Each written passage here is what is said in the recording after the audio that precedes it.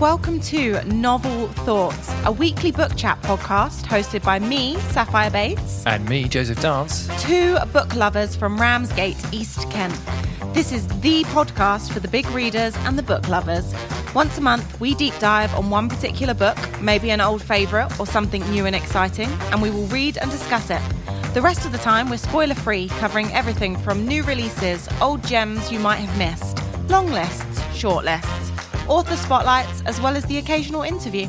We'll also take questions from you, our lovely listeners. Hello. Welcome back to another episode of Novel Thoughts. Before we get going, I just want to say thank you for all of your comments and feedback since the beginning of the year.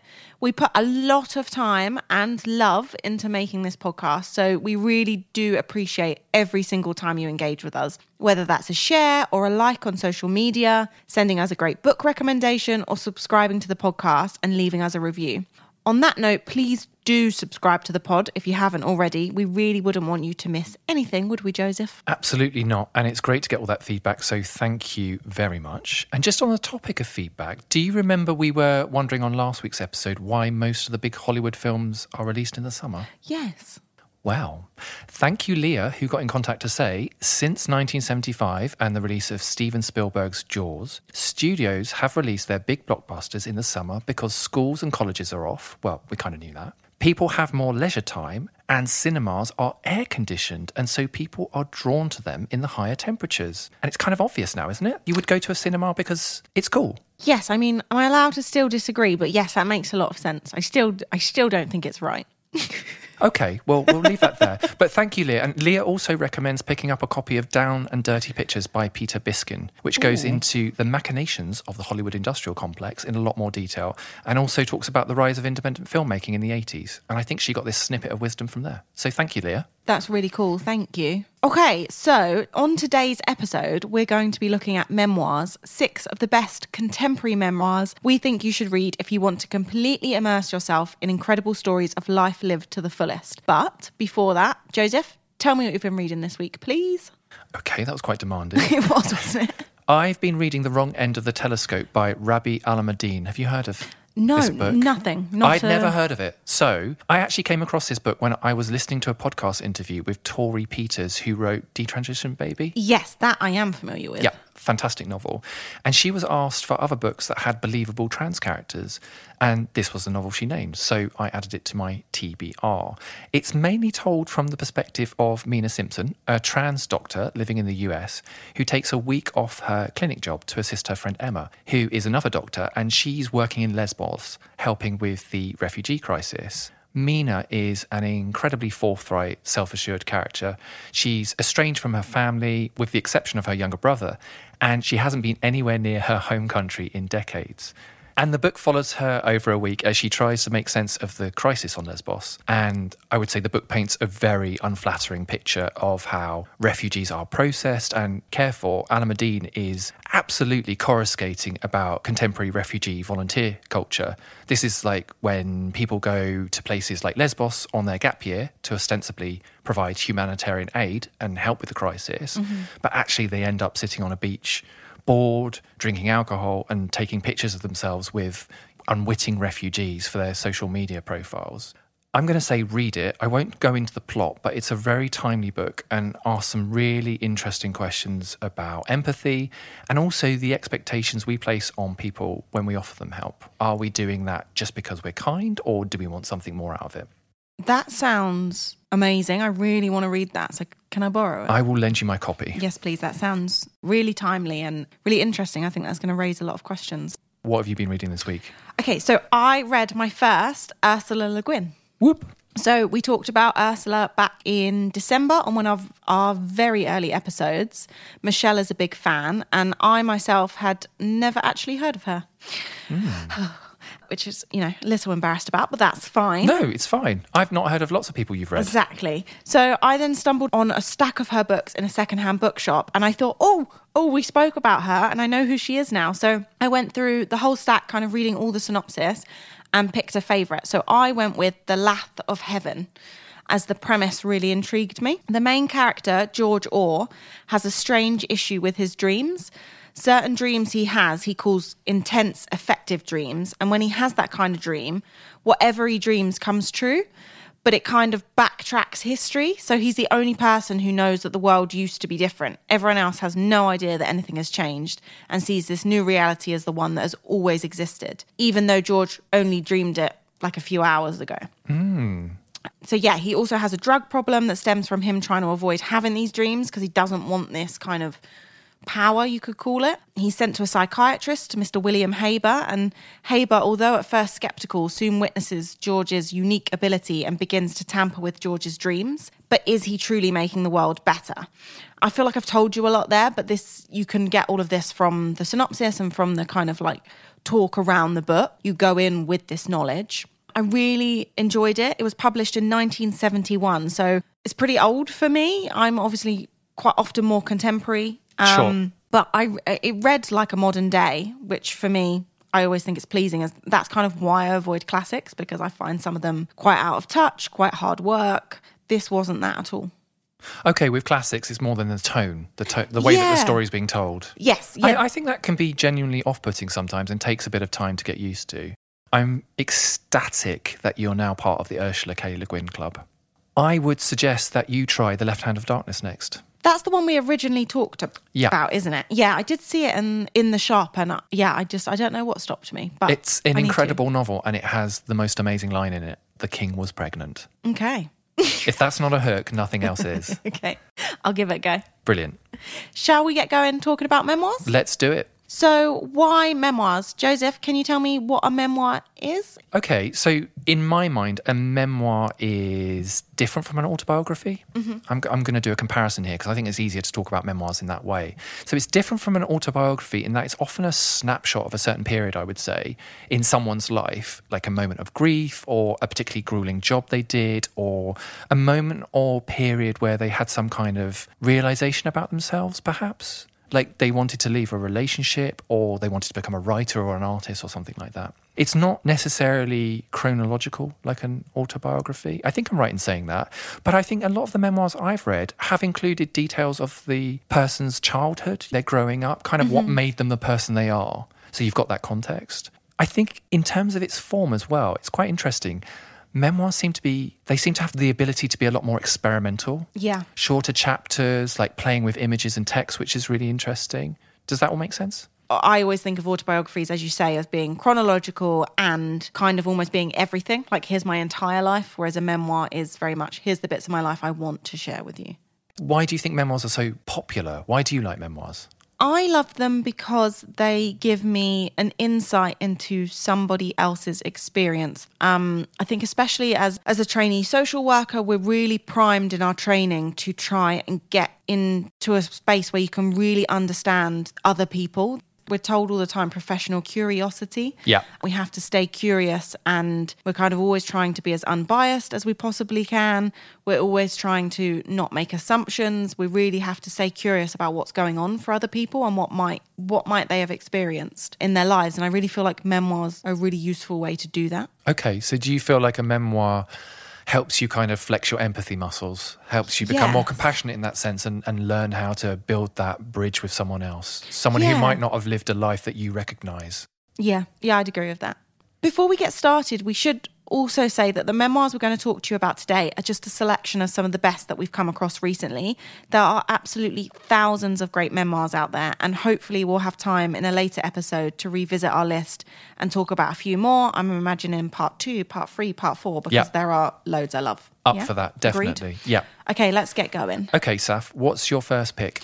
Okay. Oh, this was really hard because, as I say, there are so many that I could think of. But my first choice was This Is Not a Pity Memoir by Abby Morgan. Heard of it, not read it. Okay. I'm going to read you the synopsis as I think Abby explains what her story is about better than I could. Okay. An ordinary day, the end of ordinary life. One morning in June, Abby had her to-do list, drop the kids to school, get coffee and go to work. She returned home and found the man she loved and fought and laughed with for 20 years lying on the bathroom floor. Oh. And nothing would ever be the same again. But this is not a pity memoir. It's about meeting your person. It's about the thing you wished you could have said to the person that matters, then wildly oversharing with the barista who doesn't know you at all. It's about sushi and the wrong shoes. It's about the silence when you are lost in space and the importance of family and parties and noise. It's the difference between surviving and living. It's a reminder that even in the worst times, there is light ahead. It's a love story. Before we start talking about it, one line that just jumped out at me is wildly oversharing with the barista. I just want to make a promise to myself that I'm going to stop doing that. I mean, I overshare with everyone. Okay. I shouldn't. I should stop. I should be right there with you. But this book, honestly, it's incredible. You think the synopsis is great. The book itself is just as good. It's just so frank. The way that Abby writes her story, it's full of honesty, but it's also got humour, which you can really pick up on from the synopsis. It's this incredible blend of just real life and all these small moments in life that I think are kind of universal for so many of us and within our kind of family situations, whatever they look like, and with the people that we love. But also this incredible thing that happened to Abby. I read this and I couldn't stop thinking about it for weeks. I mean, as you can get from the synopsis, Abby's husband, Jacob, gets unwell and essentially their whole relationship changes because of it. He forgets a lot of things. He doesn't really know who Abby is anymore. And it's just wild that Abby and Jacob and their family had to go through this. But the way that Abby talks about it and the reflections that she makes about it. And I mean, even now to say that it's not over, you know, obviously her life and their life is still going on. But the way she kind of puts that into writing and makes sense of it is really beautiful. And I think everybody should have to read this. I have a question. Mm-hmm. It sounds like, and I don't want to unfairly badge it as something that it's not, but it sounds like an illness memoir in part. It's talking about a catastrophic medical event that happened to her husband. I've read an interview with her. She gets poorly as well at some point during the narrative. Mm-hmm. I guess I haven't read a lot of medical memoirs, illness memoirs. I don't know what the term is, but I often wonder, like, does it get repetitive? No, I would say that as someone who reads a lot of them, although I think when you read this one, you wouldn't categorize it as that. I can get why from like interviews and when you just look at what the book's about, obviously is based a lot around Jacob's illness and hospital visit and Abby's subsequent own journey through the medical issues that she faces. It does focus on what happens, but it's not like here's our medical histories. It's really more about relationships between families and friends and kind of like how people pull together, how she carrying on, you know, she's got a family to look after, yep. She's got threads to pick up and balls to keep juggling. Like, I wouldn't say it focuses so much on the medical aspect of things. She's a award-winning screenwriter in her own right, isn't she? Yes. She wrote the script, was it the screenplay for The Iron Lady? The Margaret Thatcher biopic? Yes, I think she's done quite a few things, hasn't she? She's quite, very talented in So I can imagine this memoir talks about her juggling all of her professional and creative pursuits while she's trying to deal with being ill herself and dealing with her husband's illness. For sure. And she's kind of like, as she works through it, as she writes and puts this into kind of this narrative that we then read, it really feels like she's trying to figure out what gets prioritized. How does she pull her own feelings and her own illness? But to go back to your question, because although I wouldn't necessarily class this as like a medical kind of memoir or a medical book, I do read a lot of them because I am really fascinated by science and medicine, and I read a lot of mental health memoirs and things like that. Right, yeah. I think everybody's story is so individual. Even if you've got, say, 10 people to all write a memoir who had all had the same illness and a similar experience, I still think the memoirs would be wildly different because everybody's experience of that experience is so different. Does that make sense? Absolutely. And I think that's why we've got so many award-winning and amazing memoirs, for instance, about schizophrenia. Mm-hmm. And I know you're going to talk about one later. I am indeed. Everyone's experience is bespoke, it's completely different. And you can draw something different from that each time. What's your first pick? So I'm going to preface my first choice by saying I really like memoirs that talk about friendship. Okay. And I'm particularly interested in books about friendship between men. It doesn't seem like a subject that gets written about much, and I think that's a shame. Yeah, I think that's a real shame because I think there are some really rich stories to be told there. I absolutely loved Michael Pedersen's memoir, Boyfriends. Did you read that? No, it's I've got it upstairs. I've not actually read it. Had a lovely blue pastel cover in the hardback. And then they moved to yellow. Mm-hmm. Brave move. So that was released by Faber a couple of years back. And that was about the grief he felt after the death of his friend, Scott Hutchinson. And in the biggest sense, I guess it was a book about Well, it was written to commemorate his friend, but like all good memoirs, it used that central relationship as a starting point to explore other issues like masculinity, vulnerability, and social class.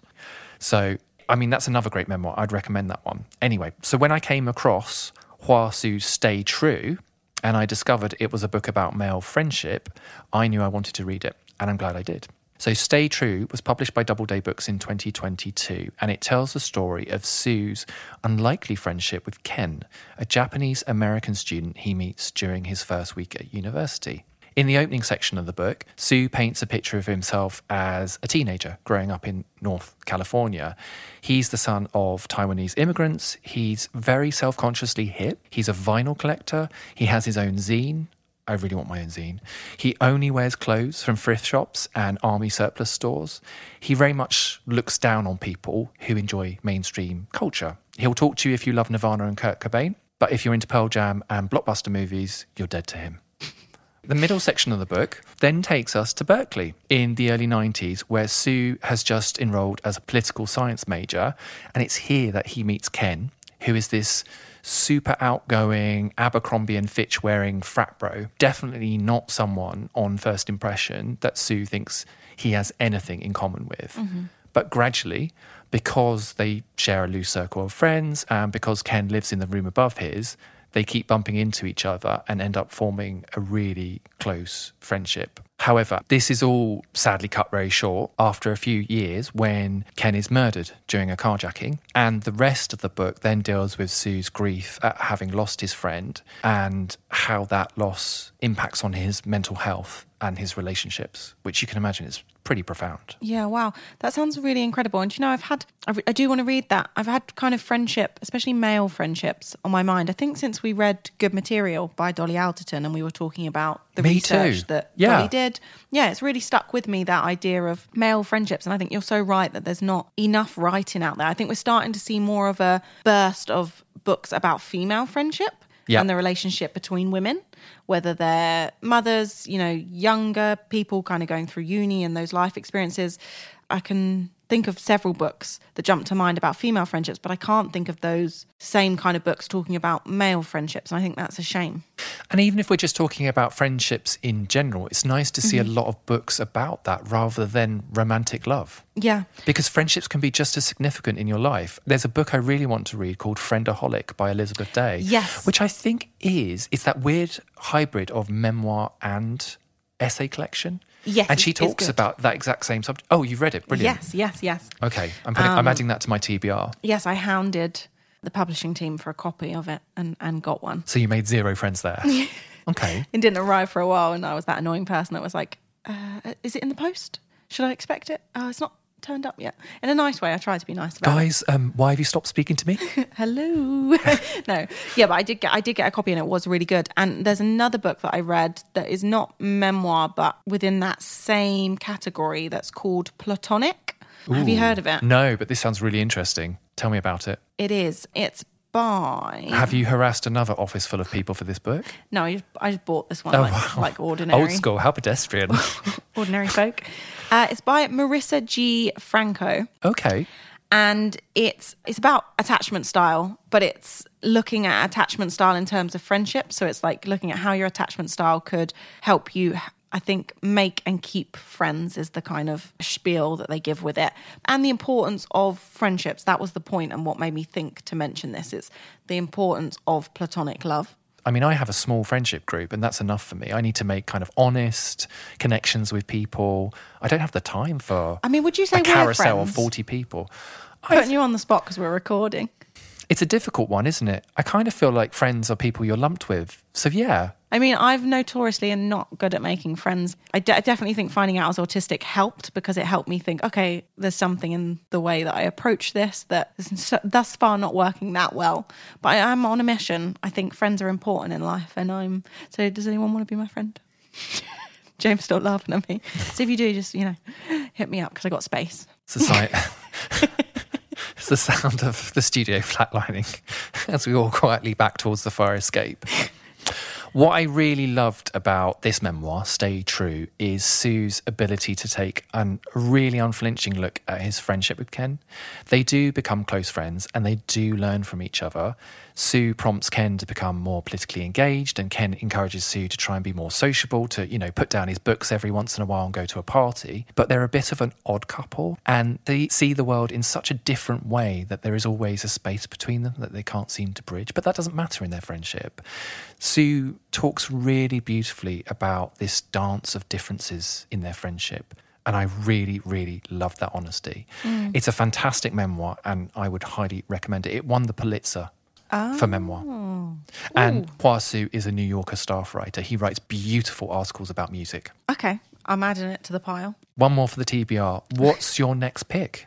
Okay, so my next pick is Taken Sides by Shireen Tadros. Have you heard of this? I've heard of her. I've not heard of this book. Okay. She's a war correspondent, right? Yes. So this was recommended to me by a friend, and I'm eternally grateful that they told me to pick this up. So Shireen is an award-winning war correspondent, as you mentioned, turned activist. So working for Sky News, Al Jazeera, and later on the United Nations, where she lobbies governments to ensure that human rights are protected around the world. Tadros was raised in London by her Egyptian immigrant parents, and the memoir kind of weaves in her experiences as a war correspondent, such as being trapped inside a war zone in the Gaza Strip, to covering the Arab uprisings that changed the course of history, along with her own upbringing, her start in broadcasting, the injustices she witnessed, and how she ended up working for the UN. It's an incredibly moving book. I just found Shireen really inspiring. This sounds really interesting. I would want to know, given that she gets stuck into all of these different moments of conflict, how does she stay neutral? Does she address that in the memoir? Yes, because she must see some really horrible stuff. And I think this plays into how she ends up becoming an activist, why she leaves broadcasting for a job at the UN. Because as a broadcaster, you are just relaying the information. You're not necessarily changing anything or helping. I don't know. She weighs all of this up and kind of discusses it, and you see her thoughts kind of grow and change, and how she deals with what she sees and how she moves through her career and why she makes those decisions. Okay. You mentioned her parents are Egyptian. And I'm just thinking they must have seen quite a lot of conflict before they emigrated. I wonder if that was... I want to read the book, I'll find out, but I'm just thinking aloud, I wonder if that was a motivational force for her to get into that kind of journalism. Yeah, she talks through what made her decide to be a broadcaster, why she wanted to be a war correspondent, although that's all kind of covered. She talks about her childhood, her parents, I believe some of their experiences and how that formed who they are and thus who she is. It's just a really well-written memoir and just, fascinating, her path, and as I say, so inspiring. It sounds great. The only other war journalism kind of memoir book I've read was Jeremy Bowen's War Stories. He worked for the BBC for a long time. And there's another famous war correspondent. There was a biopic made, a film made of her recently, her life. She wears an eye patch. I forget her name. Nope, not ringing a bell for me. James might be Googling it. Mary Colvin, that's the one. Thank you, James. Thanks, James. But I'm definitely going to add this to my list, so thank you for that recommendation. Please do. It's really good. What is your next choice? My next choice is In the Dream House by Carmen Maria Machado, which was published by Grey Wolf in 2019. Is this the green one? And it's got like the black and white. Yeah, and makes up a house. The images is kind of like fragmented, but it makes up a house. Yes, I love the fact that we know these books by their covers. And that green, what would you say that green is? Electric lime? Yeah, I'd agree. Electric lime is that a thing? I pulled that out of my good explanation. Okay, great. Nice. Good job. Machado's memoir recounts her emotionally and physically abusive relationship with her partner, who is only ever referred to throughout the book as the woman in the dream house. So, trigger warning, this is very much a memoir about domestic abuse. Machado does talk at the beginning of the book about her childhood experiences, growing up the child of immigrant parents, her issues with body image, and her problematic early relationships with men. But the core of this book is about her meeting her abusive partner and the gaslighting that ensues. This is her first relationship with a woman. She doesn't quite know what to expect, but she hopes a same-sex relationship will be more of a coming together of equals, a relationship where power is shared more equitably than if she had been dating a man. Unfortunately, those initial hopes are dashed, I suppose, quite quickly. And she paints an often disturbing portrait of a relationship which largely functions on coercion, isolation, and physical abuse. This came out a couple of years ago and it got a lot of positive press then. I think this is a book you have in the bookshop. It is. It's not one I've read myself, although I do want to, but it is one I pull out for people when they're talking about memoirs. I haven't read it, but from what you've said, it's a really brilliant one for highlighting that domestic abuse and violence in relationships can happen in same-sex couples, because I think it's not that often talked about. When someone says domestic abuse, we think heterosexual relationship, we think the man being the abuser rather than the woman. And I think books like this are good for raising awareness that these things can happen in queer couples. It can happen in any kind of relationship between two people. Yeah. When I was a bookseller a couple of years back, this was a very popular book with lesbian couples who would come in and buy it, and we would have a conversation about it being about domestic abuse, and they'd say, yes, but it's beautifully written, and also it gives us some deeper representation. Mm-hmm. It's not just a love story. It's about real issues that lesbians can experience. And I think that's really important. Mm-hmm. It's also a very self-consciously literary book. In the memoir, Machado is a budding writer, and she meets the woman in the dream house when she's a young student at the Iowa writing workshop. And this focus on storytelling and narrative at that point in her own life follows through into the structure of the book, with each of the short chapters of the memoir told through a different narrative trope. So we get to see what's happening in her relationship told from the angle of a mystery novel or a traditional romance or a prose poem. It's very creative in that sense. That is really creative, isn't it? And it's really accessible, really short chapters. So on one level, it is a very formally inventive book. I think that's a big reason why critics have rated it so highly. It tries and it succeeds to do something very clever and very playful with the traditional form of the memoir. I won't tell you how things end up, but it's not all doom and gloom. But even when things are going well, it's still a very raw, emotional read, and I'd highly recommend it. Damn it, Joseph. My TBR pile is just We're both growing just and growing. one in, one out. We're both expanding our TBR piles.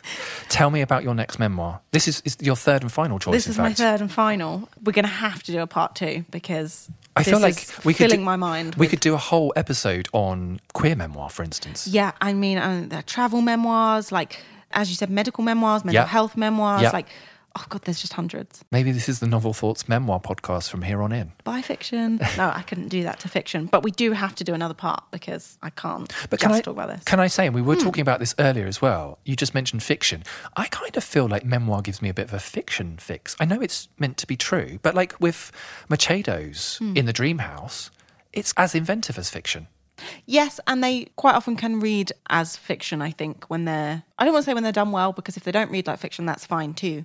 Okay, what's your third choice, Saf? Okay, my third choice is The Best Minds by Jonathan Rosen. Name rings a bell. Okay, let me tell you about the book, and maybe that will help with you figuring out whether he's who you're thinking he is. So I think it's been on quite a few best of 2023 lists. It was definitely one of Barack Obama's favourites from 2023. Right, stop the pod, I'm reading it. Yeah, so clearly I've got good taste in memoirs. Clearly. You and Barack. Oh, besties. I'm very interested in books about mental health, whether it's the history of mental health or reading about people's different experiences of mental health, whether that's good mental health, being mentally unwell. I'm just really fascinated by our brains and how they work. Fun fact, I used to want to be a doctor. I wanted to go to medical school. That was what I can totally see that. Life took a completely different path. Although now I'm going into social work, so I'm kind of swinging back around. So I find these kind of books really interesting. I actually listen to podcasts. They're actually made for medical students to revise, and they just talk about different medical issues and what you need to know. This is really niche. Yeah. Revision podcasts. Yeah, for medical students. I'm there. I just sit and listen to them, and they're fascinating. Learn all different kinds of strokes, you learn loads of stuff. It's really cool. Probably not great if you're a hypochondriac, but if you're not, really fascinating. My niece is training to be a pharmacist at the moment, so I need to find out if she's listening to pharmaceutical revision podcasts. Yeah, and if she does, let me know what they are. Well, I'll be there as well. Really good. Okay, right, back to The Best Minds. Yes. So I was fascinated by this book because it's kind of both of those things, a history of mental health and about people's experiences of mental health. Rosen writes a beautiful book that actually, funny enough, I've written in my notes that reads almost like a novel. And as we've just spoken about, a good memoir reading like a novel. He is himself a novelist, so this makes sense that the book has that almost fictional feel to it in terms of the plot and the writing. So this book follows the story of Rosen's childhood best friend, Michael Lauder. Lauder was incredibly clever, flying through 3 years at Yale before he suffered a psychotic break and was diagnosed with schizophrenia. Michael, and this is a quote, Michael was still in hospital when he learned that he'd been accepted to Yale Law School and living in a halfway house when he decided, against all odds, to enroll. Still battling delusions, he managed to graduate, and after his triumphant story was featured in the New York Times, sold a memoir for a vast sum. Ron Howard bought film rights, completing the dream for Michael and his tirelessly supportive girlfriend Carrie, and Brad Pitt was set to star. But then Michael, in the grip of psychosis, committed a horrific act that made him a front-page story of an entirely different sort, end quote. Yeah, it's a really sad story. It's also a really inspiring story. It's so many things, this book and this story, which, of course, is true. Schizophrenia is a really misunderstood illness. Yeah. Although as a society, I think we're beginning to talk more openly about mental health and about our experiences, we're definitely still as a society quite frightened of schizophrenia. And I think a lot of people don't really understand it. So I was really, really glad that this memoir was written and that it was gaining traction and getting press, because I think it's an illness, it's an area of mental health that I think needs to be spoken about more so that we can it's still very stigmatized. Absolutely. I'd be interested to know, in terms of the memoir, does he just talk about his friends' experiences, or does he go into other case studies? Does he talk about how institutions have been run in the past, how schizophrenia has been diagnosed? Is it all that kind of stuff as well? Yeah, so he only really focuses on Lauder, his friend Michael Lauder's experience and Rosen's own understanding of that as his childhood best friend. But he does look at a history of mental health in the US and I think he touches on further afield. But yes, he definitely is looking at what's the history of diagnosing schizophrenia, all the information around it he goes into as well. And I can imagine with the horrific act that's committed, the kind of twist, for want of a better word, in this book, there was a huge media circus. So then you've got discussions about how then people with mental health issues are represented in the media. Yeah. How they're portrayed. Definitely how they're portrayed, how they're helped along the way. So looking at all the ways that the system may have helped or failed to help Rosen's friend and anyone else suffering with mental health issues. There's just so much packed into this book, and this is a book that I think everybody should read. Right. What's your third and final choice? Well, this was really difficult, having a short list. But my third and final choice is also a poet, Frank O'Hara, My Father and Me by Ada Calhoun. I've never heard of this, so tell me. So this was originally published by Grove Press back in 2022, so it's really recent. This is a very moving, very funny, well-observed memoir about Calhoun's relationship with her father. So he was the art critic, Peter Sheldahl, and their shared love of the work of the American modernist poet, Frank O'Hara. So Peter Sheldahl, just in terms of a bit of context, was most notably the chief art critic at the New Yorker magazine for many, many decades. But he was also a minor poet back in the 60s and 70s, hence the title, also a poet. Calhoun herself is a well-known writer and is probably best known for her non-fiction book St. Mark's is Dead, which is a portrait of the St. Mark's neighbourhood in the East Village in Manhattan, which has historically been a bit of a down-at-hill mecca for artists, musicians and writers, although I'm guessing now it's completely gentrified. So Calhoun says early on that her inspiration for writing this memoir came when she stumbled upon boxes of cassette tapes of interviews her father had done 40 years earlier with many now famous artists and poets, with the ambition of writing a literary biography of O'Hara. So these were people who knew Frank O'Hara. He gathered all of this research and he wanted to write this biography. However, for many different reasons, he didn't get around to doing it. So as an O'Hara fan herself, Ada decided to pick up where her father left off. I should say I'm a big poetry fan myself. You'll know that if you listen to the podcast. I love O'Hara's work. So this memoir was an easy sell for me. It was really interesting to hear all of Calhoun's anecdotes about O'Hara, who she knew as a child. I think he babysat her once. And also all the other incredible writers and artists she grew up surrounded by. Yes. Sapphire, you've got your hand up. I have a question. As someone who's not a fan of poetry... Yeah. What would be the sell for me and anyone else in a similar boat to me? Because this sounds interesting, but I guess for you, you know who's being talked about. You might be familiar with the people and their work. For me, as someone who wouldn't have a clue, what would the draw be for me? I would say this is a mystery memoir. She's found this box of tapes. She's going through them one by one. The structure of the story is very clever. Each new tape she listens to takes her off on a particular tangent. And it's not just about poetry, it's about her childhood. It's about her relationship with her father, who is portrayed as a very emotionally distant figure who really only has time for his work and pretty much nothing else. And also about her aspirations as a writer too, and what it means to try to make a name for yourself as a creative in the shadow of a really famous parent. And I was going to say, don't worry if poetry isn't your thing. Despite the title and the subject matter, this is very much about the relationship between a daughter and her father. And I would say the struggle we probably all have with coming to terms with the limitations of our own parents. It's a fantastic memoir, and I've recommended it to a lot of self-confessed non-literary friends, and they've loved it. So don't be scared. Amazing. Okay. Oh, damn it. That goes on the list. You're welcome. Okay, now we've talked memoirs, we've got to that point of the show where we try to help one of our listeners find their next must-read book. Are we ready? We are ready. Our request today comes from Sarah. Hi, Novel Thoughts. My name's Sarah. I've been really enjoying the podcast so far.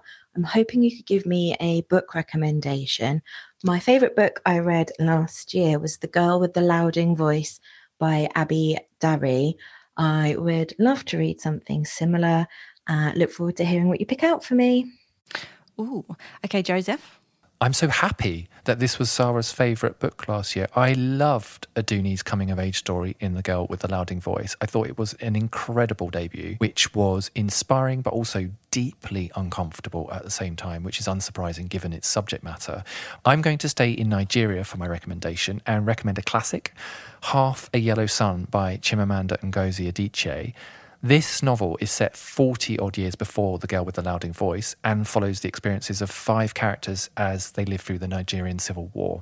So I think that was from 1967 to 1970, I've got in my notes. Like Dari's debut, it is a book about resilience and survival, and the writing is just incredible. Nice. Full disclosure, I've not read The Girl with the Louding Voice. Read it. Sorry, read it. Again, like so many books, I have a copy in this house. It's so beautiful. I've heard brilliant things about it. But I'm a bookseller. This happens often. Someone wants a recommendation for a book I've not read. So I'm cool with that. So I'm going to recommend The 7 Moons of Mali Almeida by Shihan Karanatilaka. I've butchered it. And I will say, I'm really sorry. It's an incredibly difficult Sri Lankan name to pronounce. Yes, it's Sri Lankan. I have looked up how to pronounce it. I spent time practicing beforehand and I still managed to butcher it on the recording. But despite my terrible pronunciation, this book is incredible. It's a magical realism whodunit set amid Sri Lankan's civil war, and it's just incredible. I mean, it was the winner of the Booker Prize in 2022, and for good reason. I absolutely loved Karanatilaka's novel. I think it's his second one. Why are you just showing off that you can pronounce it and I can't? I think it's a great recommendation. Thank you. It is. So, Sarah, I hope you enjoy it. God damn it, that's the end of the show. Next week, we will be talking about our top picks for new releases in March and dishing out some great recommendations to more of our lovely listeners. As always, links to everything we've been talking about today will be in the show notes. Please feel free to like and subscribe to the pod, tell a friend or leave us a review. It all helps. If you're looking for your next great read and you'd like to be part of the show, send us your recommendation request to ntpramscape@gmail.com. And don't forget to follow us on Instagram and TikTok at novelthoughts_pod. Bye. Bye.